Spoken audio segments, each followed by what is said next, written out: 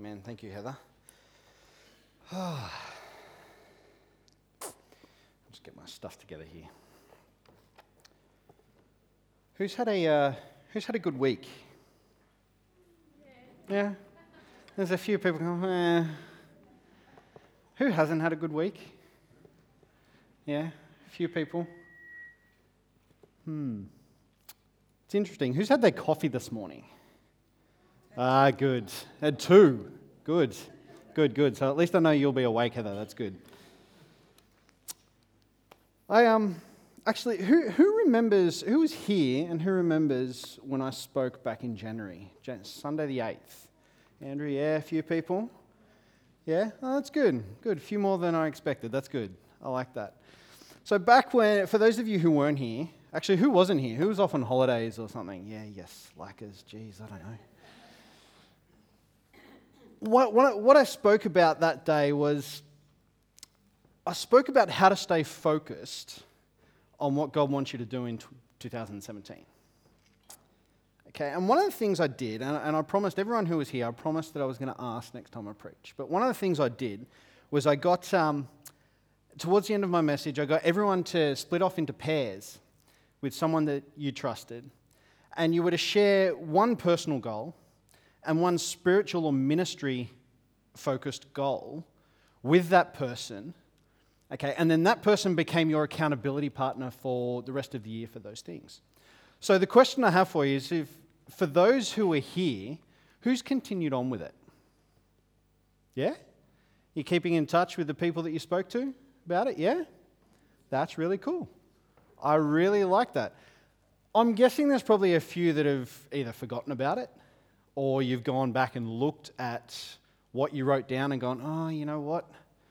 Not really what I was aiming towards, not really where I'm going this year, and you know what, that's fine. That's okay. And I'm also guessing, and I'm not going to get people to put their hands up, but I'm also guessing there's a few people here that life has just got ridiculously crazy. It might just be busy through work.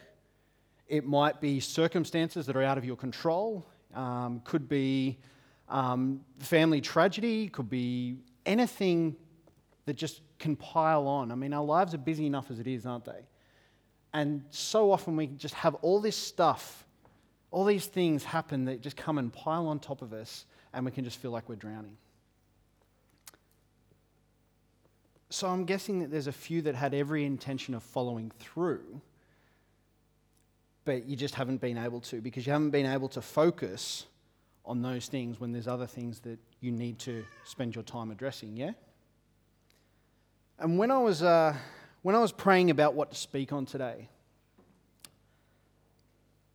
the Lord dropped into my heart John chapter 14. Didn't give me any specifics, just that came into my heart. So I sat down and read it, and I'm just going to get straight into it today, actually. Is that okay? Yeah? I'm going to get straight into it because I've got quite a bit that I want to say. But the Lord dropped John chapter 14 into my heart. And so I opened it up and I started reading it.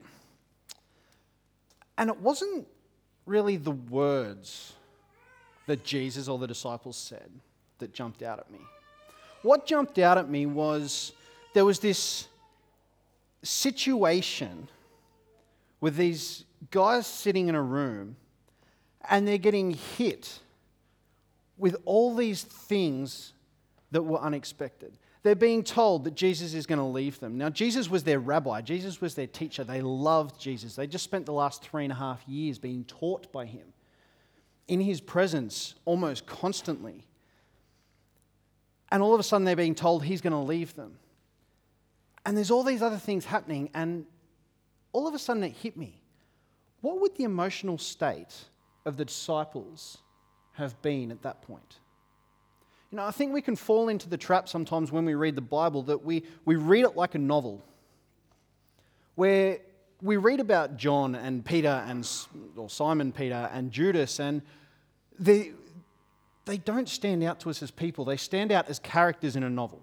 Would you agree? We often read the Bible quite factually because it's essentially in many respects, an historical account. But what we fail to realize and kind of connect with is that these are actual stories. These are actually events that happen with real people. And they would have been experiencing all the same emotions that we experience in our everyday life. When life gets on top of us, when things happen, when tragic circumstances come about, we have real emotions about that, don't we? The disciples and even Jesus would have been exactly the same. So I want to look at John chapter 13 and 14. I went back and read 13 as well. So I want to look at John 13 and 14 just slightly differently. Basically look at it from what we can learn from the disciples' experience. What did the disciples experience? What was Jesus' experience at that point in time? So here we go. First thing I want to note about these two chapters, it's pretty clear. John 13, chapter 1, it was just before the Passover feast. So it had come to Passover time. Now, who remembers what Passover time is? Passover is essentially the celebration of the Israelites' exodus from Egypt. Okay, it's named after the 10th plague. So if you remember when Jesus came and, or not Jesus, but God came and said, I'm going to kill all the firstborn in Egypt, but if you put some blood on your door, I'll pass by your house, or pass over your house. That's where the Passover got its name from. It's named after that. Interesting to note, I find it a little bit ironic that here's Jesus at Passover time telling the disciples, I'm going to be taken away, I'm going to be crucified. But he's dying at the hands of the very people that his Father saved. At the time where those people are also joyfully celebrating that God actually saved them. Does anyone see the irony in that? I find it really interesting. That's just a bit of a side note. So it's Passover time, a very significant time in the Israelites'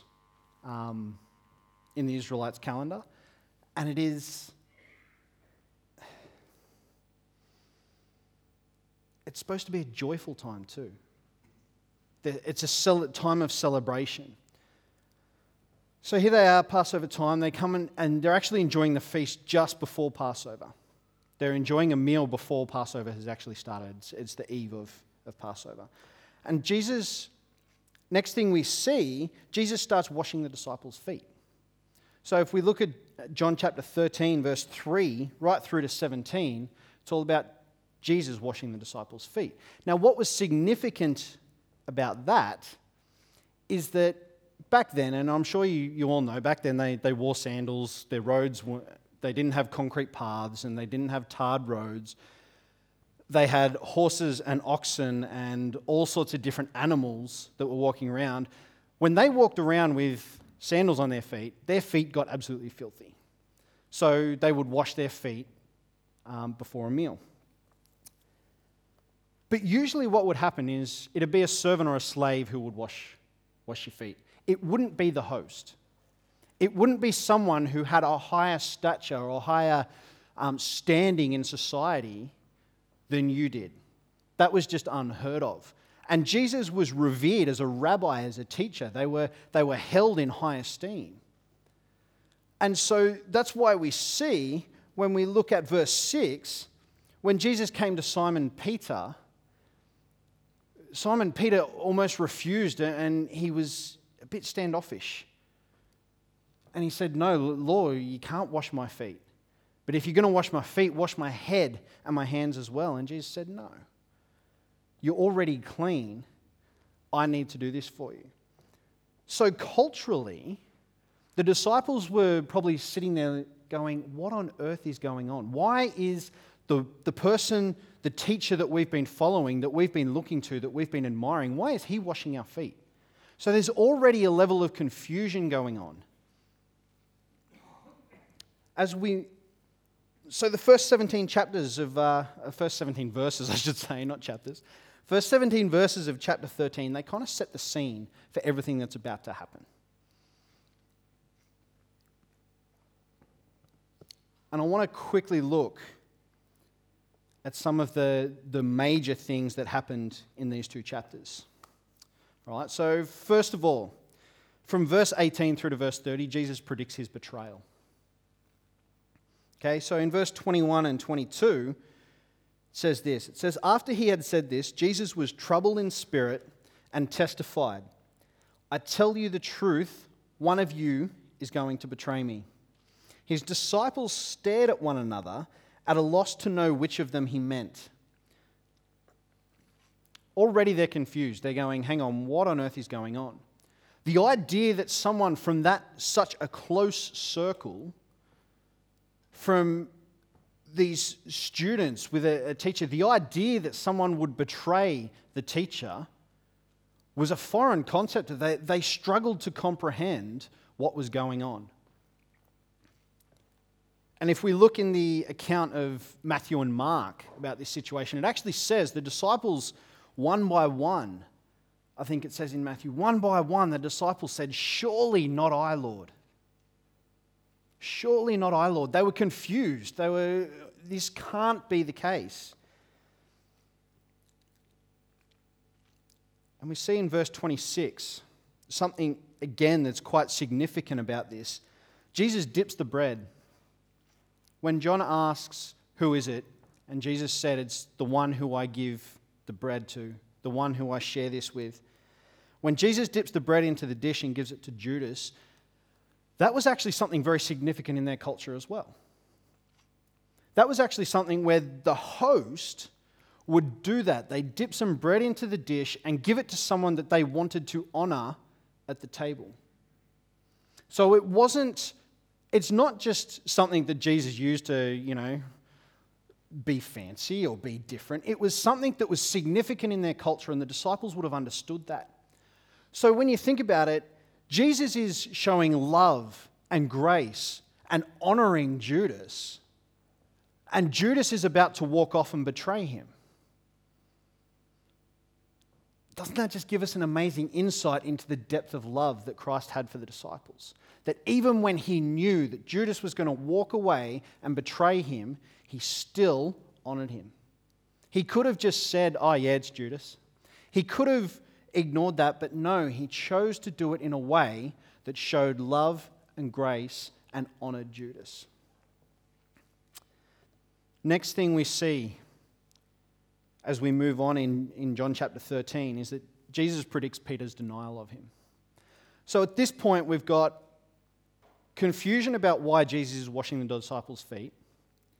We've got confusion and probably a bit of grief, probably a bit of anger and misunderstanding about the fact that someone in there, such a tight circle of friends, basically a family, is going to betray Jesus. And now it comes down to when Jesus is saying, I'm going to be taken, I'm going to be leaving you. And Simon Peter says to Jesus, he says, where are you going? I want to come too. God, I will lay down my life for you. And Jesus turns around and says, will you really? Because before the cock crows 3 times, you will deny me. How would Peter have been feeling at that point? Here's this man that he admires and honors and holds him in high esteem, all of a sudden turning around going, yeah, you're going to deny me. You're going to deny that you even know me 3 times. Peter would have been feeling pretty low. He would have been feeling, again, confused. Maybe there was some grief. Maybe there was resentment. How could Jesus say that? Does he not know me? He would have been hurt by Jesus' rebuke. And as we continue on, as we look through chapter 14 as well, we see that the disciples' confusion begins to come out. Their lack of belief, their lack of understanding begins to come out. Thomas asks, how can we know the way to where you are going if you don't tell us where you are going? There's a lack of understanding. Philip says, show us the Father. That will be enough for us. Just show us the Father. There's unbelief there. There's confusion. They're not sure if Jesus really is the Son of God. And Judas, not Judas Iscariot, the other Judas, asks, why do you intend to show yourself to us and not to the world? Again, lack of understanding. They're confused. They're wanting to learn. They're trying to get their heads around this. So have a look. All this stuff is going on in the midst of them trying to hear from Jesus and learn from Jesus. They've got all this emotional stuff that they're trying to deal with at the same time. All this stuff that they are probably really struggling to get their head around at the same time. Anyone ever had a day like that? Anyone ever had a day where you just get to the end of the day and you go,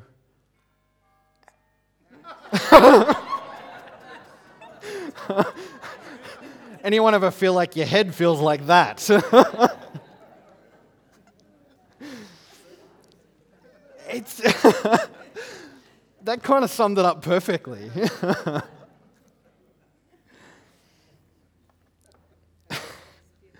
Sometimes the magnitude of the events that are occurring, we just get overwhelmed, don't we? We start thinking, how on earth am I ever going to be able to comprehend this? How on earth can I ever see this changing? Or can I ever see this being fixed? Or can I ever see myself getting over this pain? What about Jesus in all of this, though? You know, we hear about how Jesus he's strong and he's the Son of God, but he was human as well. What would Jesus have been going through? Well, if we sort of skip back just a little bit to John 12, verse 27, Jesus says this, "Now my heart is troubled, and what shall I say? Father, save me from this hour? No, it was for this very reason I came to this hour." Now, so often, and I've fallen into the trap of this, we can fall into this trap of, we look at that second part of that verse, where Jesus says, no, it was for this very reason I came to this hour. And we go, oh, well, that's just Jesus sort of going, yeah, well, that's what I'm here for. I came to die. You know, so be it. Just brushing it off and shrugging it off. But if we look at the first part, now my heart is troubled. Jesus had anguish about what he was about to go through, what he knew he was going through. He had anguish about suffering one of the most painful and horrible deaths that a person could go through, being crucified. Not to mention, it would also be the first time that he would actually be separated from the Father. So he's got these things going through his mind. And at the same time, he's just sent off someone that he loves, someone he's spent 3.5 or so years with, that he's been teaching. He's just sent him off to go and betray him. And another person that he loves, he's just told him that you're going to deny me 3 times. How many of us, if we had 2 people that were incredibly close to us, one of them was going to go and betray you to your enemy, to your boss, to whoever it might be, and the other one was going to deny that they even knew you, how would you feel? You'd be pretty shattered, wouldn't you? You'd be heartbroken. And yet Jesus is having to deal with the fact that here I am, I'm about to die on the cross, and I've got friends and close people that are denying me and betraying me. He would have felt horrible. Jesus was God incarnate, yes, but he was still human. He experienced human emotions, and he had just a slight burden to deal with. So this scene that we've got, there's this chaotic confusion. There's probably terrified disciples.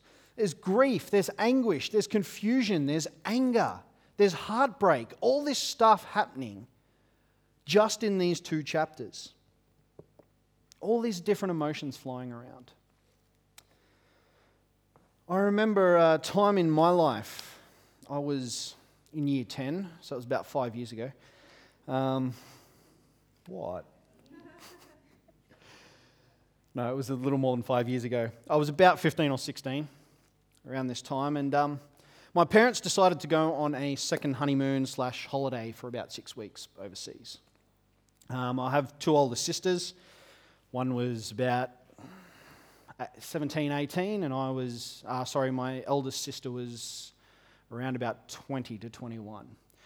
So my parents were abandoning us overseas, go and gallivant around Europe, and left us to be I thought there'd be a few cheers of joy there. But this 6-week period was one of the most difficult times I've ever faced in my life. Because during that time, the first thing that happened, and this may not seem like a big thing, I look back now, and I go, it really wasn't that big. But the first thing that happened was my girlfriend at the time broke up with me. So I was pretty heartbroken. I was pretty shattered about that. The second thing that happened was that my grandfather died, which was expected. We knew it was going to happen at some point, but we were just praying it wouldn't be during that time while my parents were away. And the last thing that happened was that our house got robbed. So here I am, I was 15 or 16, I can't remember exactly how old I was. And the world just seemed to be caving in on me. I had no idea of how to cope, and I kept on asking God, why? Why me? Why is this going on? Why aren't you fixing this? And I remember one more thing that did happen is we went to the airport to go and pick up my mum because my dad was going on to do some missions work after the trip. My mum came straight home. And obviously we'd been communicating with my parents, so they knew everything that was happening. But Mum, I remember we were standing at the airport waiting, and Mum walks out of the gate. She'd been through customs and everything, and Mum walks out of the gate, and she looked a little bit weird because her mouth was smashed up. She had bruising all over her face and grazing and all sorts of stuff, and they hadn't told us. We knew nothing about what had happened.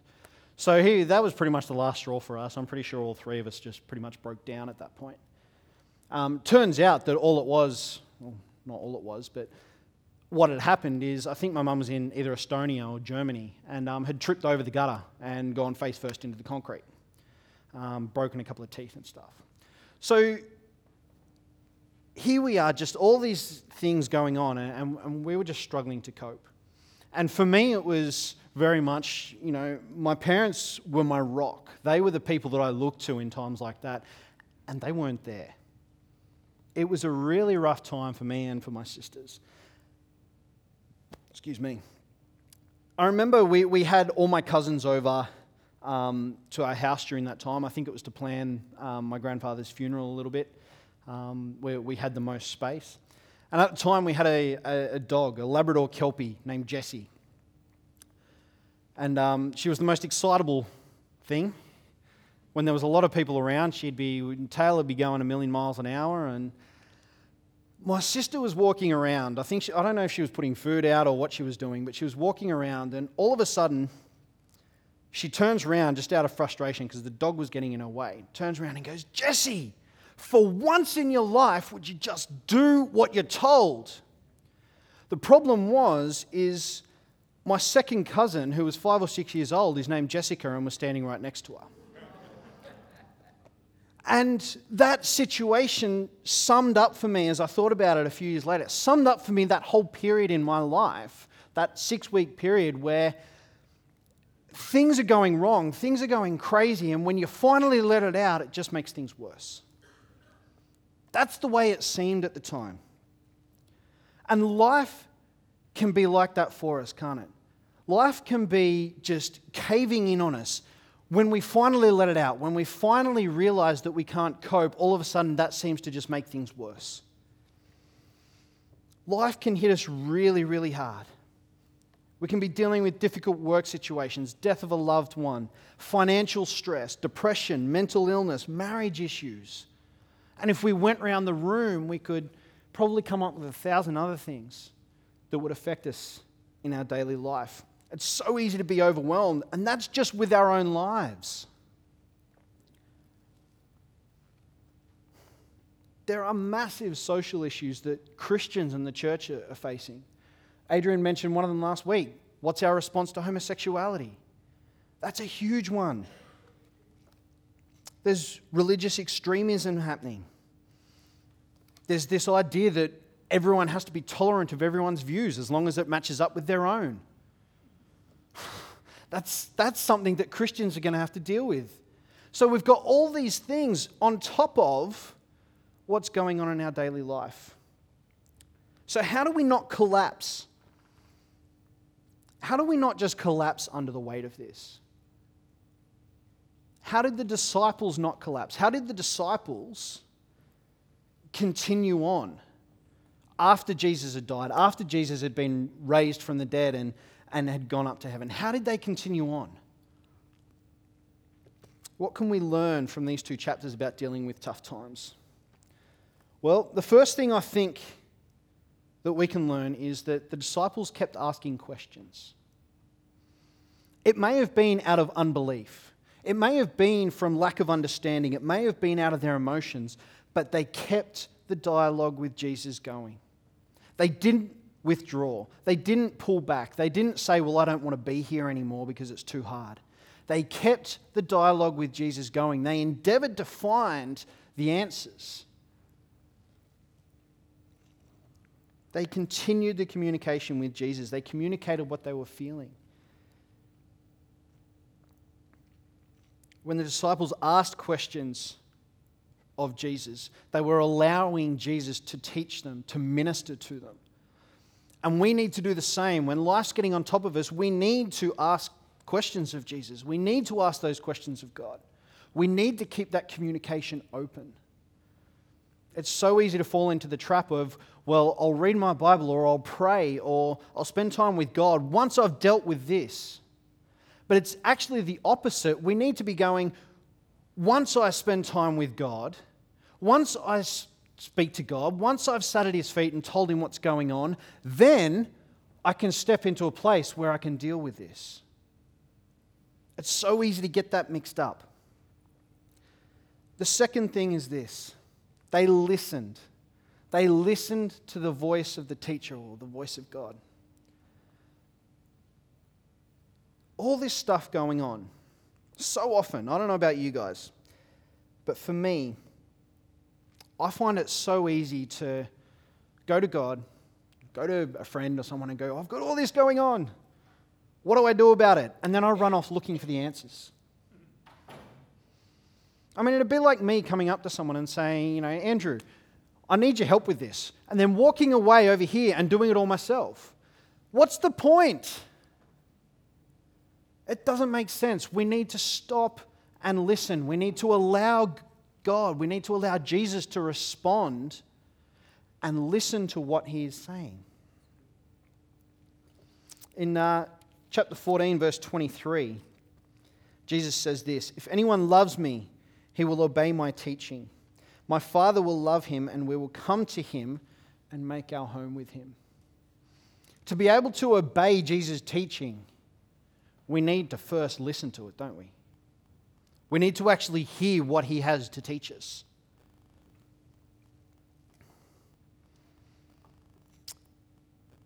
I love what Proverbs 3, verse 5 to 6 says. And it's a well-known verse. "Trust in the Lord with all your heart and lean not on your own understanding. In all your ways acknowledge Him, and He will make your paths straight." I also love Psalm 46:10. And it says, "Be still and know that I am God. I will be exalted among the nations. I will be exalted in the earth." It's so easy for excuse me. It's so easy for us to sit back and wait for God to just do something. But sometimes the best thing we can do is go to God. Instead of waiting and assuming that God is over there, we go to Him.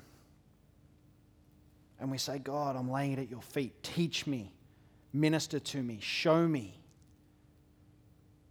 Now, we may not like His answers sometimes. I know we've talked about, we've had messages on that. Sometimes we won't get the answers that we like, or the answers we want, or the answers that we think we should get. And the disciples certainly didn't, did they? I mean, how many times did the disciples ask, "Lord, where are you going?" And He said, "I'm going to prepare a place for you." And I reckon the disciples would have been sitting there going, "Yes, but where? Could you just tell us where? So that we can know how to get there." It's so easy for us to forget that we need to just trust. The third thing that I believe that we can learn from these passages that we see, Jesus will never give up on us. He will never give up on us. He never gave up on the disciples. As I said before, they'd been with Jesus for about 3.5 years, somewhere around there. And he was still teaching them and guiding them right before he knew he was about to go and die. Now, I don't know about you. If I knew I was going to die, the last thing I'd want to be doing is teaching a bunch of students. I would not want to be spending time and energy going to these students and telling them all about what's about to happen. I'd be going, you know what, guys? You're on your own. I've got my own crap to deal with right now. Yeah? But Jesus spends this time teaching them, answering their questions. He has patience for them. Although we do see, if you read on, Jesus does get a little bit impatient at times. Don't you know me, Philip? He says when Philip asks, show us the Father. Don't you know me, Philip? He does get a little bit frustrated. But he doesn't walk away. He doesn't go, well, that's your problem. If you haven't worked it out, not my problem. He spends that time. He teaches and he guides. Jesus sent the Holy Spirit. He said, I might be going away, but I'm not going to leave you on your own. I'm going to the Father, but I'm going to send the Holy Spirit. I'm going to send another counselor. And he will remind you of all the things that I have taught you. He will teach you. He will guide you. He didn't abandon them. He didn't give up on them. You see, the Holy Spirit is sent to be our guide. He's been sent to be our comfort. And just as Jesus says to the disciples in Matthew 28:20, another well-known verse, and surely I am with you always to the end of the age, to the very end of the age. Or I love how Paul puts it in Romans chapter 8, 38-39. For I am convinced that neither death nor life, neither angels nor demons, neither the present nor the future, nor any powers, neither height nor depth, nor anything else in all creation will be able to separate us from the love of God that is in Christ Jesus, our Lord. Love that. Nothing. There is nothing that can separate us from the love of Jesus, from the love of God. So whatever you are going through, whether it's good, whether it's horrible, whether it's, life's just plodding along, whatever you're going through, always remember these three things. Don't be silent with God. Communicate with God. Keep that dialogue open. I love the example of Job in that. Job had just literally lost everything. And yet when he has, if we look, I think it's Job chapter 1, verse 20 and 22, it says Job tore his clothes and knelt down in praise before God. And says, naked I came into this world, naked I will leave, yet I will praise God. And he'd lost everything. He'd lost children. He'd lost his property. He'd lost all his wealth. And yet he still came and knelt before God and praised him. Don't be silent. Don't be silent with God. Don't go through everything that you're going through silently. Don't think that Jesus isn't there, because he is. Second thing is, listen to his voice. Allow God to minister to us. Allow him to minister into what you're saying, what you're living. And the third thing is, remember that Jesus will never give up on us. Even if we give up on him, even if we walk away, even if we stuff up, even if the situations we're going through are of our own doing, he will never give up on us. He will never abandon us. Paul says this in Romans 12, chapter 12. I think it sums up everything really nicely. Be joyful in hope, patient in affliction, faithful in prayer. You know, we've, as a church, we've just finished the Draw the Circle prayer challenge. And maybe you're sitting here and you didn't really get the answers that you wanted. Maybe you didn't see anything change. In fact, maybe it just stirred up a whole lot of stuff. Maybe the enemy has decided to come and hit you with it. Maybe the enemy has just decided, I don't like this whole you having faith, you praying. And maybe he's come after you, and maybe life's just not fun at the moment. Well, we're going to have communion now. There's communion at the sides and up the back. And I want you to use just the next few minutes to sit down with that communion, connect with God, communicate with God, tell him what is going on in your life. And allow the Holy Spirit to come and minister to you. It doesn't have to be anything overly amazing. Maybe God will give you a word that will solve all the problems, I don't know.